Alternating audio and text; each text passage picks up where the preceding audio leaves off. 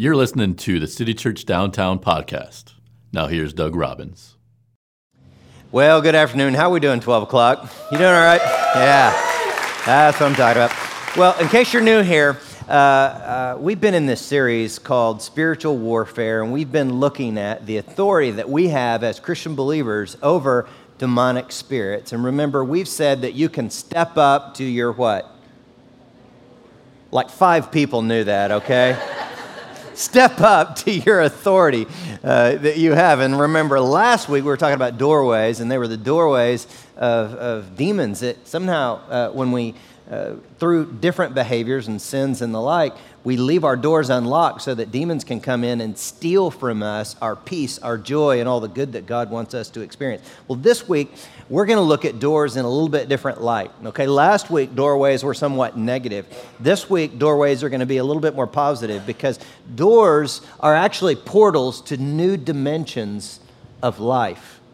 So I want you to think in your mind about some of the doors that have been significant that you've walked through in your life. Remember the first time you went to church. Some of you, the first time you went to church was right here in the Cameo Theater, and remember the first time you walked through these doors and what took place after that time.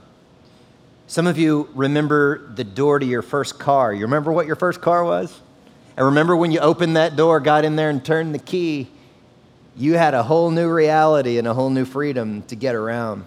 Some of you can remember your first house, that door. You can remember the first apartment that you rented. Some in our congregation have been to prison, and you remember the prison door and what was on the other side and how it changed you. Those of you who are parents perhaps remember the first time that you dropped off your child at the elementary school on the first day of kindergarten. Remember that day when you watched that little one with a big backpack on, walking down that long walkway, going through that door, and it was a big change for you as a parent, and you know that it was a whole new dimension of living for your child. Well, Jesus had a lot to say about doors. In one story in the book of Luke, Jesus tells us about a man who had some guests over, and he didn't have any food to give to his guests. And in a hospitality culture, that's very embarrassing. You've got to have some food for your guests. And so you know what this guy did that wanted to feed his guests? He went next door to his neighbor, and he started knocking on his door. And he kept knocking, and he kept knocking, and he wouldn't quit. And finally, the guy got out of bed. The kids were down and everything. Everybody's waking up in the house. The guy gets up, and he gives his neighbor some bread to feed to his guests, not because of their friendship, but because of his continual knocking. Now, one of my favorite characters on that show, The Big Bang Theory, is Dr. Sheldon Cooper. And so you guys know what I'm about to do next. Right, let's watch some TV for just a minute for fun, okay? Take a look. Penny, Penny, Penny, Penny, Penny. What?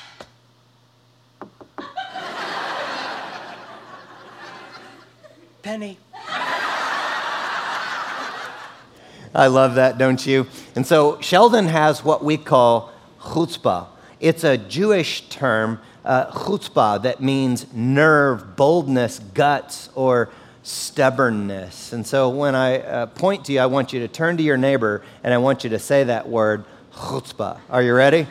Here we go. This should be fun, especially if you don't know the person next to you. Okay, here we go. Ready? Wait, whoa. Okay, it's not chutzpah. You gotta bust out the like you're coughing up a loogie. Chutzpah. Okay, ready? Let's try that again. 12 o'clock. Thank you. Some of you just caught a cold, man. Got some germs there if they said it right. But remember, chutzpah is like this boldness. It's like audacity. And when you have chutzpah, when you're praying and knocking on a door with chutzpah, this kind of boldness, you don't care what anybody else thinks. You're just going before God and you're saying, God, I want to be free from the demons that keep me enslaved, that hunt me. I want to be free. I don't care what anybody thinks. I'm going to go knocking on some doors with chutzpah. And you see it described. I want to take you to Luke 11. Look at verse 9. Jesus says there, and so I tell you, keep on asking, and you will be given what you ask for. Keep on looking, and you'll find. Keep on knocking and the door will be open for you. So chutzpah shows you how deeply your heart wants what's on the other side of that door, the new reality of freedom. Your willingness to continue knocking with chutzpah indicates what your true heart's desire is. And we see a progression in Luke 11, because if you ask, that doesn't take a whole lot of chutzpah, but it takes more effort if you're willing to go looking for something. But the most amount of chutzpah is when you're knocking on a door. You're willing to knock on a door that you don't know so that you can perhaps pass through it. Now, some years ago, there was a guy in the church who came up to me and he wanted me to pray with him.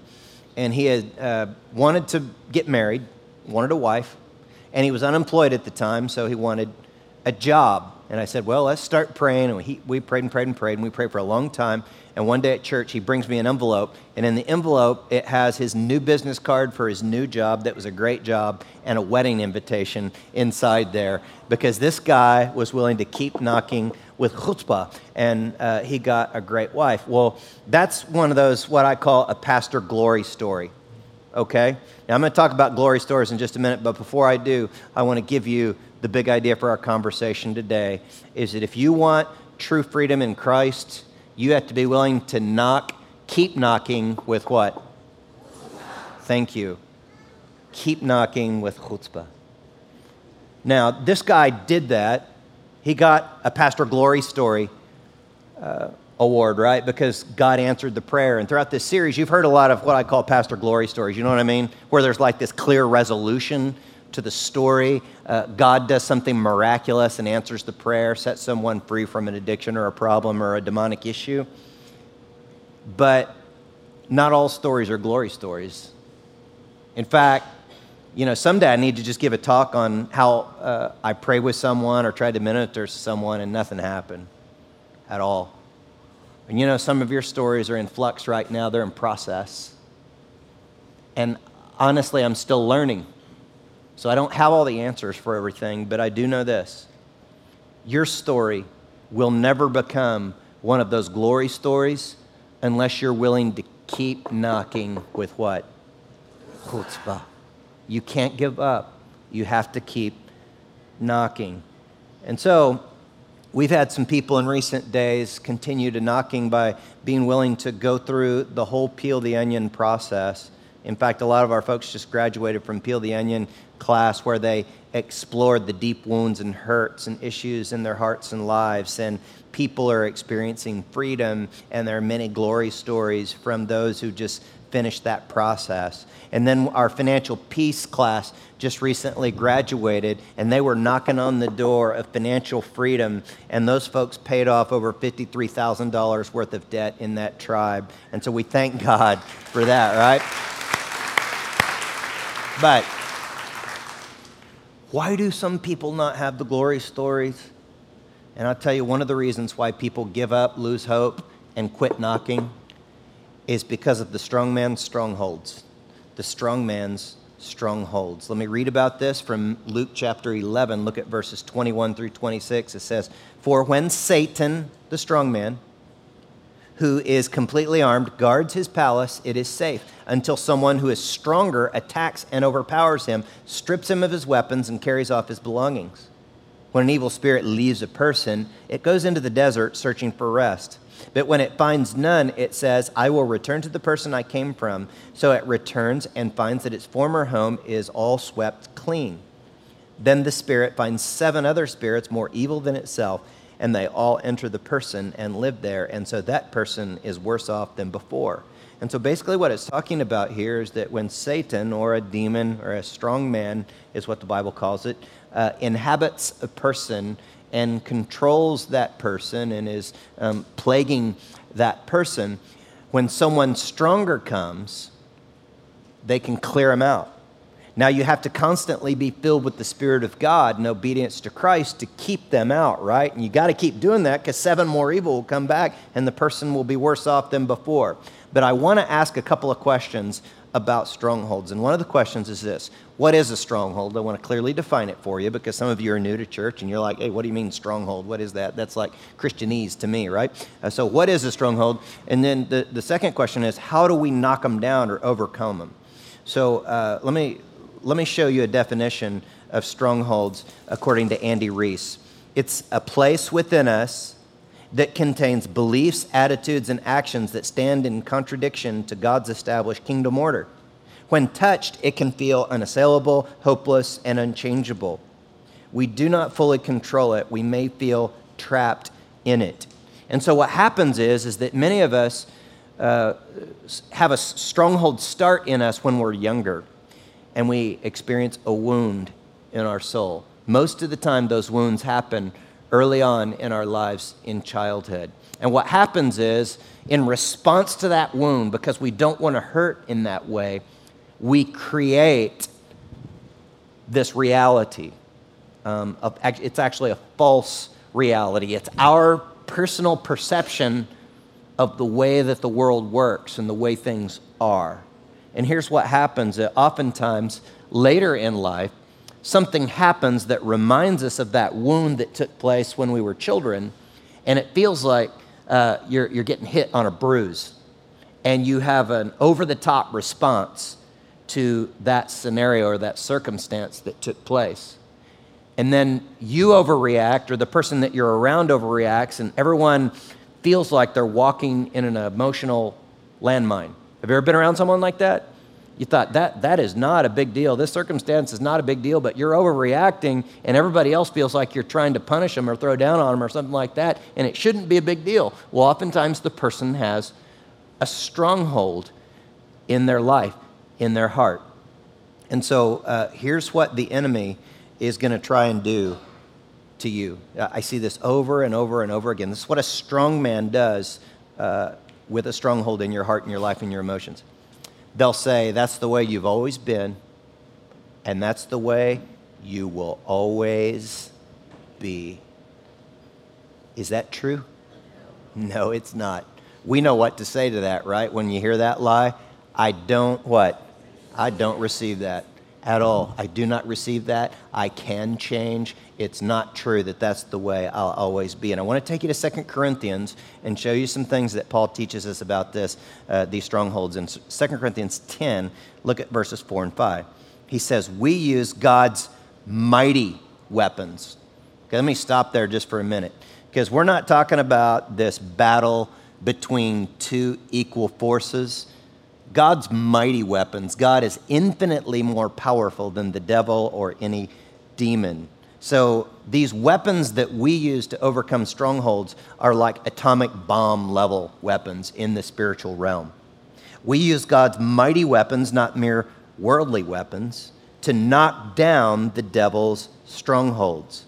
With these weapons, we break down every, and we're going to see three things here: proud argument that keeps people from knowing God.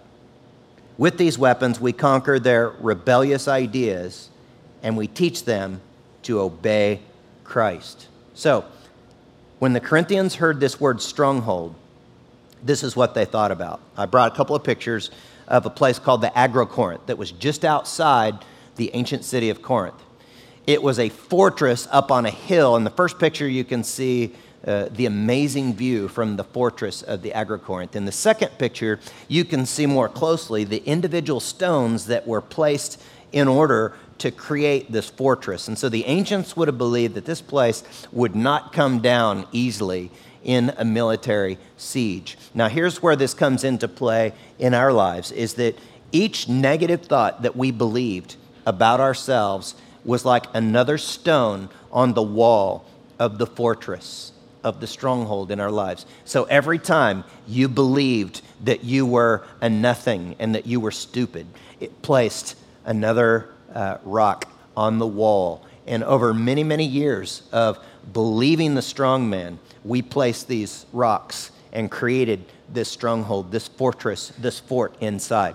Now, what God does oftentimes is by the little finger of God. If you were to go back and study Luke 11, which is the passage we're focusing in on today, you would see this concept, a Jewish concept of the little finger of God. Sometimes you'll even see Jewish people in the Holy Land do like this. And what they're saying is, God has more power in the tip of his pinky than the whole rest of the universe has in their whole body, okay? This is the concept and principle, the pinky of God, the little finger of God. And sometimes he will miraculously work and just knock over our stronghold in a moment, a miraculous moment. And I love those stories when that happens. But you know what happens more often? You and I have to do the hard work of taking down the stronghold one stone at a time. You have to keep working. You can't be discouraged when the whole fort's not broken down. But each day, day by day, step by step, moment by moment, as the strong man keeps lying to you about who you are, you just say, no, I don't receive that, and I'm going to take that lie down off my wall right now. And over time, you grow to have more and more freedom in Christ. You have to keep banging on the rock. Now, according to Paul, there are these three ideas about how we can break them down. Number one are the proud arguments. Proud arguments. Demons love proud arguments. They love pride and machismo. And when we argue that we don't need anyone's help, we don't need the help of another human being or God for that matter, demons love that. They love it when we're so self-absorbed that we hardly think of the needs of others. They love it when we're controlling of people rather than focusing on gaining self-control in our own lives. They love it when you won't admit that you're wrong. Demons love it when you feel like you have to have credit that's due you, whether at job or in the workplace or in the home or whatever. They love it when you think that you're better than other people because of your intelligence, good looks, morality, or job title. See, but we break down these strongholds of proud arguments through prayer. And I'm going to show you a prayer that we can pray together to help break these things down. It goes like this. Heavenly Father, you have said pride goes before destruction and an arrogant spirit before stumbling. I confess that I've been thinking mainly of myself and not about others. As a result, I have given ground to demons in my life. I have sinned by believing I could be happy and successful on my own. I confess that I centered my life around myself instead of you. I agree I've been proud in this area of my life. And then you named the area of pride. Thank you for forgiving me of my pride. I choose to humble myself before you and others. I place all my confidence in you. In Jesus' name, amen. Amen. So that prayer is already posted online on our Facebook page if you would want to refer back to it when you're breaking down proud arguments. But a second area that Paul shows us in which we can break down strongholds is that of rebellious ideas. The Bible teaches us that the rebellion is like the sin of witchcraft. They're almost like the same thing. And we grew up in a culture of rebellion. And let me show you how I know this. We have bought into the theology of the Beastie Boys, right? Because they teach us, you gotta fight for your right to...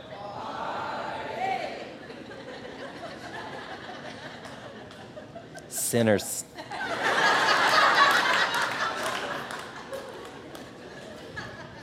And there's a reason I knew that. Because I'm probably the most rebellious of all of you. You know, we're in rebellion when we don't have the capacity to submit to the authorities in our lives. And when I think about this, I had to really search my own heart on this one as I was preparing this talk for you. And I want to tell you one of the ones that really gets me when it comes to submission to the government authorities. I'm thinking about, when you think about voting, and a lot of us in this room, we just can't imagine ourselves like voting for Donald Trump.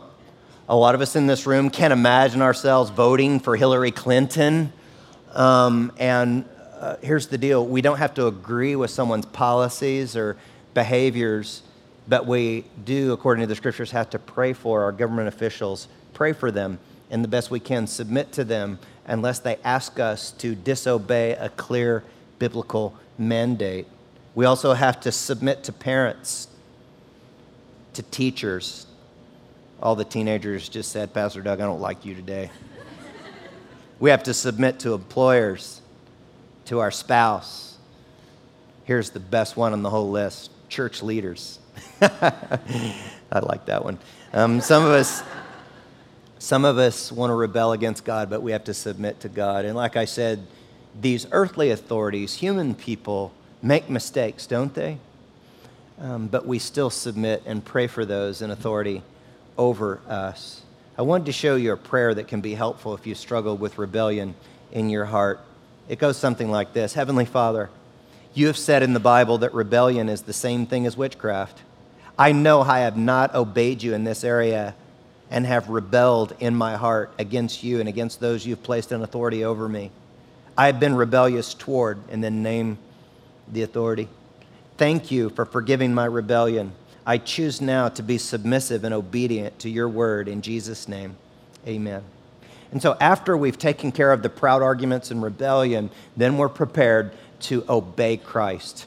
And we have to obey Christ much like the Karate Kid had to obey Mr. Miyagi, right? Remember when he told him, wax on, wax, right? Wax on, wax off. He just continually did it. He obeyed, and he didn't even see the point. And some of us are in those seasons right now. Anybody in that season right now of life? You're just obeying Christ. You don't feel anything. You have no idea why. But someday, the Master's going to reveal to you that he was building into you instincts to fight off your Cobra Kai, you know?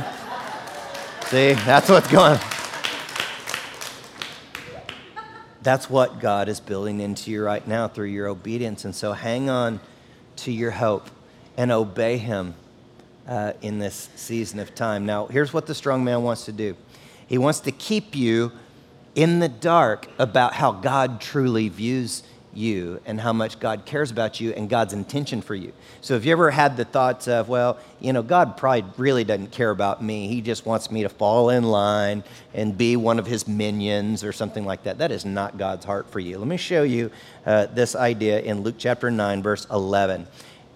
And he compares it to those of us who are earthly fathers. He says, you earthly fathers, if your children ask for a fish, do you give them a snake instead? Or if they ask for an egg, do you give them a scorpion? Now, let me take a time out. I'll read the rest in just a minute. But remember, what do snakes and scorpions symbolize in the scriptures a lot of times? The demons, right? Remember Jesus said, I've given you authority to trample on snakes and scorpions and over all the power of the enemy. It's not talking about being one of those, you know, Appalachian snake handlers and all of that, but it's symbolic of the demonic that's seeking to destroy our lives. Well, Jesus says God's heart for you is not to give you a snake or a scorpion, but to give you a fish or an egg. He says, you earthly fathers know this. Of course you wouldn't do that. If you sinful people know how to give good gifts to your children, how much more will your heavenly Father give the Holy Spirit to those who ask him? God has desires for you that are beyond what you can dream or imagine. That's his heart for you. He loves you and cares about you, but he knows in order to fulfill it, you have to be willing to keep knocking with what? Chutzpah. Chutzpah. So, years ago, I read this story about a guy named Bob. It's in a book by John Ortberg called If You Want to Walk on Water, You've Got to Get Out of the Boat. And this story about Bob was a insurance guy in the Virginia, D.C. area. And he was a new Christ follower, and he was being mentored by a guy named Doug. No relation, great name, but no relation to me. And they were having spiritual conversation one day, and Bob says, hey, Doug, you know, I'm reading this verses in the Bible about how you can pray and you can ask God for stuff, and he'll answer your prayer. He'll give it to you. Doug, is that legit? I mean, can you really do that?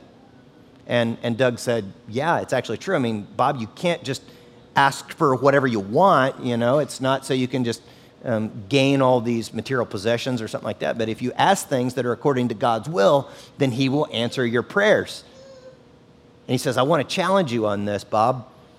If you will pray for something for 6 months, every single day, and nothing happens, I'm going to give you $1,000. But Bob, if you pray every single day for 6 months and something happens, you got to give me $1,000. So you have a little Christian wagering going on here, all right? So he says, what are you going to pray for? He says, well, I'm going to pray for Africa. And Doug says, well, Bob, isn't that kind of broad? I mean, that's a big continent. Why don't you pray for something more specific?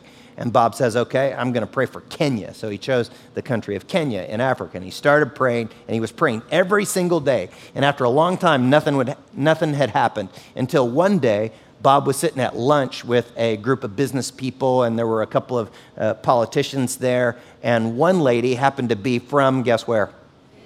Kenya. Okay, he can see $1,000 about to fly out of his wallet, right?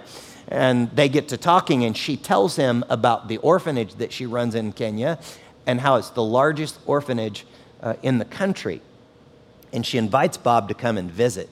So Bob gets on a plane, and he flies to Kenya. He visits the orphanage. His heart is moved by the conditions of the children there and their needs. And he realizes, hey, I know a lot of people in the pharmaceuticals industry, and so he writes these letters asking them if they can make donations of medical supplies that they would have thrown away. Well, to Bob's surprise, these companies reply to his letters, and they give him over $1 million worth of medical supplies for these children at this large orphanage. And he was so excited to take the donations back. So he takes it all to the orphanage. They have a big party there. And since it was such a big orphanage, the president of Kenya came to this party and celebration and hit it off with Bob. And they end up on a car ride touring the capital city there of Kenya. And as they're driving around, Bob says, hey, what's that strange-looking building over there?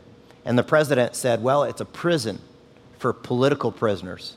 And Bob says, well, I don't think that's a very good idea. I think you should let them go. Well, they continue their car ride. Bob ends his trip in Kenya. He flies back to the United States. And when he gets home, he gets this phone call from the United States State's Department.